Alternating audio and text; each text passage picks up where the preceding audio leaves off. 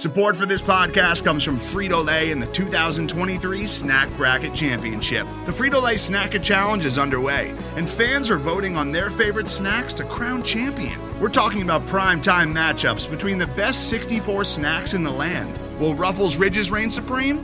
Can Doritos defend their dynasty? Or will Smart Food use their smarts for a surprise upset? Only you can decide. Get in on all the action for a chance to win up to $1,000 or a year's worth of snacks. Let your snacks be heard. Just go to fritolaysnacket.sbnation.com to vote and enter for a chance to win. No purchase necessary. Sweepstakes ends April 3rd, 2023. Void where prohibited. Year's worth of snacks awarded in the form of 52 coupons, each good for one bag of chips. See official rules at fritolaysnacket.sbnation.com.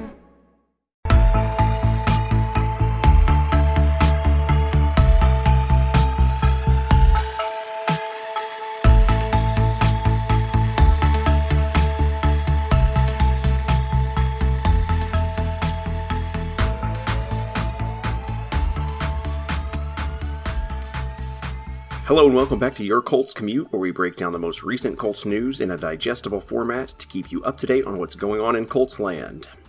The Colts made some roster moves this week. They were awarded 2 cornerbacks off waivers Tuesday. Tarkarius Keys, waived by Kansas City, and Chris Wilcox, waived by Tampa Bay. Keys was a 7th-round pick of the Chiefs in 2020, and Wilcox, a 7th-round pick by the Bucs in the April draft. Marvell Tell and Andre Chacheri were waived to accommodate the moves. The Colts have finalized their 16-man practice squad.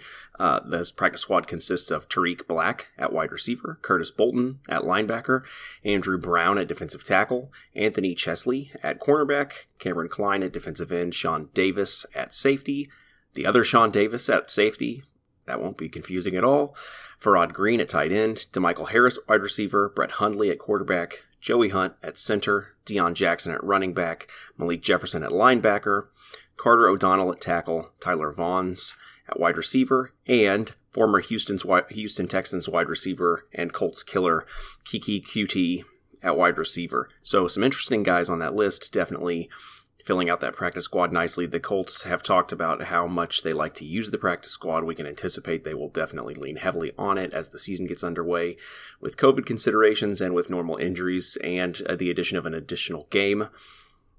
The Colts are certainly going to tap into that practice squad and several talented players there. That's likely to change in the coming days as well as other players are potentially released.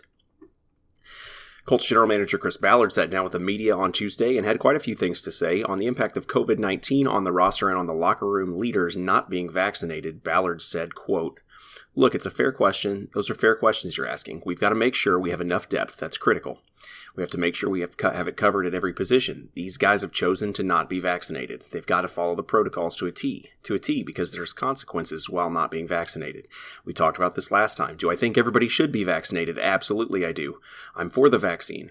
Frank Reich is for the vaccine. We have a lot of guys on our team that are for the vaccine, and I want to make sure that people understand that around our community, that this is a good thing," end quote. Ballard declined to provide a percentage of players who were vaccinated, but said the percentage did not go up after cuts had been made. On T.Y. Hilton, Ballard said, quote, "We're going to put him on IR. He'll be on the regular injured reserve. He'll be back. The surgery went well. He's got a ton of relief. He feels better. One thing I know about T.Y. Hilton, he's a pretty quick healer, and I think he will be back whenever he's ready to go. But I think it's always sooner than later with him," end quote. Obviously, Hilton had a neck surgery, and anything can happen there, so remains to be seen. But it seems like Ballard is optimistic about his ability to return. As far as Carson Wentz being able to play in Week 1, Ballard said this, quote, "He's making really good progress. He's out right now, so this week he was going to start getting 11-on-11 work, but when he gets back, we'll continue to monitor where he's at, but he's making really good progress," end quote. Obviously, this week being out because of COVID hurt Wentz's progress, but hopefully they have enough time to get him back. Expect to see some rust in the first game with Wentz on the field if he's even able to make it back for Seattle, because he hasn't really practiced significantly with this team and has some ground to make up. On Eric Fisher's progress toward returning, Ballard said, quote, "I won't give you an exact timetable, but if we really like the progress he's made, and when he gets back out here, we'll kind of monitor it and go from there," end quote. Obviously, Eric Fisher has been progressing quickly, seems to be ahead of the timetable that he was expected to return on, but he is returning from an Achilles tear, so they're definitely likely to err on the side of caution. Julian Blackmon is currently the starting left tackle in his absence and will slot into the swing tackle position when Fisher returns to the roster. On Sam Ehlinger, he said, quote, "Yeah, we've got a couple more that we're still making. Sam Ehlinger will go to IR, and we're still monitoring. I'll get an update when I get out of here on Desmond Patman," end quote. Ballard also clarified that the Colts would carry 3 active quarterbacks during the regular season, and that would indicate that Brett Hundley or some other quarterback on another roster is likely to take up that third quarterback position, because with Carson Wentz, potentially not able to start week 1 and also a potential COVID risk, there is the likelihood they'll need to carry someone else. And if Brett Hundley is not the guy, they're going to need to get someone on the team relatively quickly, because Eason is basically the only healthy quarterback on the roster currently.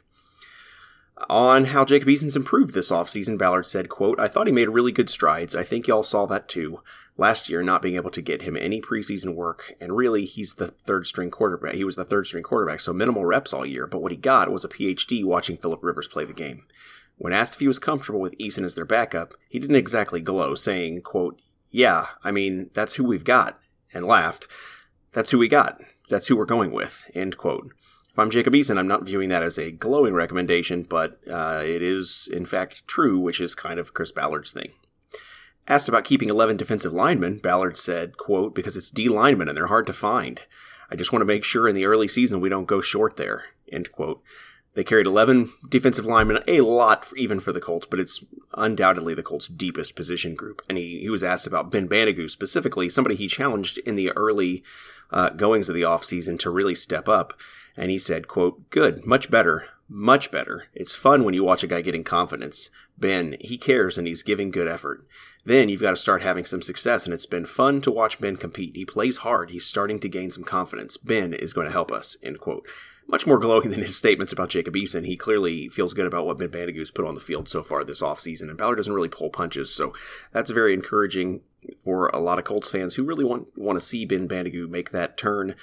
If he's able to be a menace and put together a 4 or 5 sack campaign, that's certainly a big jump from the progress that he was making in the previous seasons, where he was really largely an unimpactful player and sometimes not even an active one on game day. So definitely encouraging there. The Colts are set to play their opening game of the season against the Seattle Seahawks Sunday, September 12th at 1 p.m.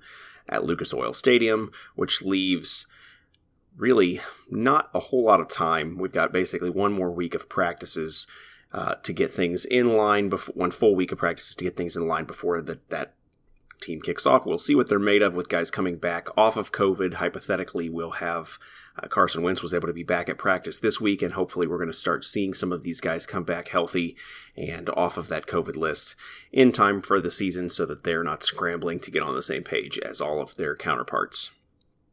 All right, guys, that's all we got for news today. If you would subscribe, follow the podcast. It's the Stampede Blue podcast feed. We have all kinds of good stuff coming out all the time. There was a Stampede Radio episode that went up a couple days ago. We've got an episode of a very stable podcast with Stephen Reed that came out yesterday. Keep an eye on the podcast feed. There's always new stuff coming up, and we want to keep you as up to date as we can on Colts news. Check out Stampede Blue for your actual Colts written content. Definitely a great place to go there to check out all your Colts information. And subscribe to the podcast and rate and review it. It helps us get more traffic, helps us get better publicity, and it helps us also know that we're doing something right. So keep us updated there. You can follow me on Twitter at Chris Blystone and interact with me there. I always appreciate people letting me know what they think about the podcast or any of the Colts coverage that I'm a part of there. So until then, guys, we will catch you tomorrow.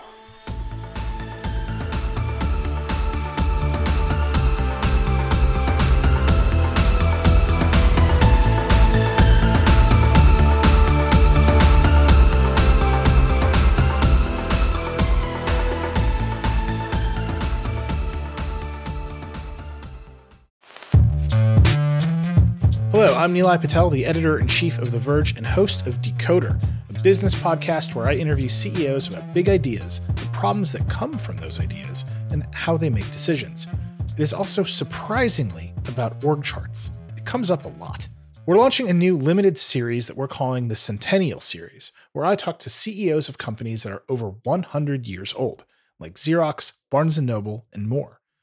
There's no 100-year-old company that's without its struggles, and it's been fascinating to talk to these CEOs about which parts of these companies' history are important and which parts they can let go.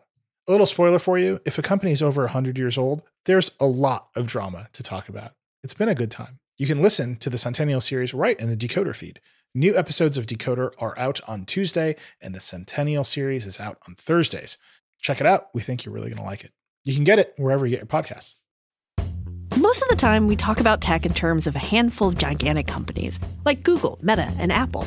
But some of the most interesting stuff we find online is the product of a single person. When you're working on your own, I think there's this beauty of being able to come up with an idea and then implement it then in that moment. You don't have to have permission from someone else. There's no red tape.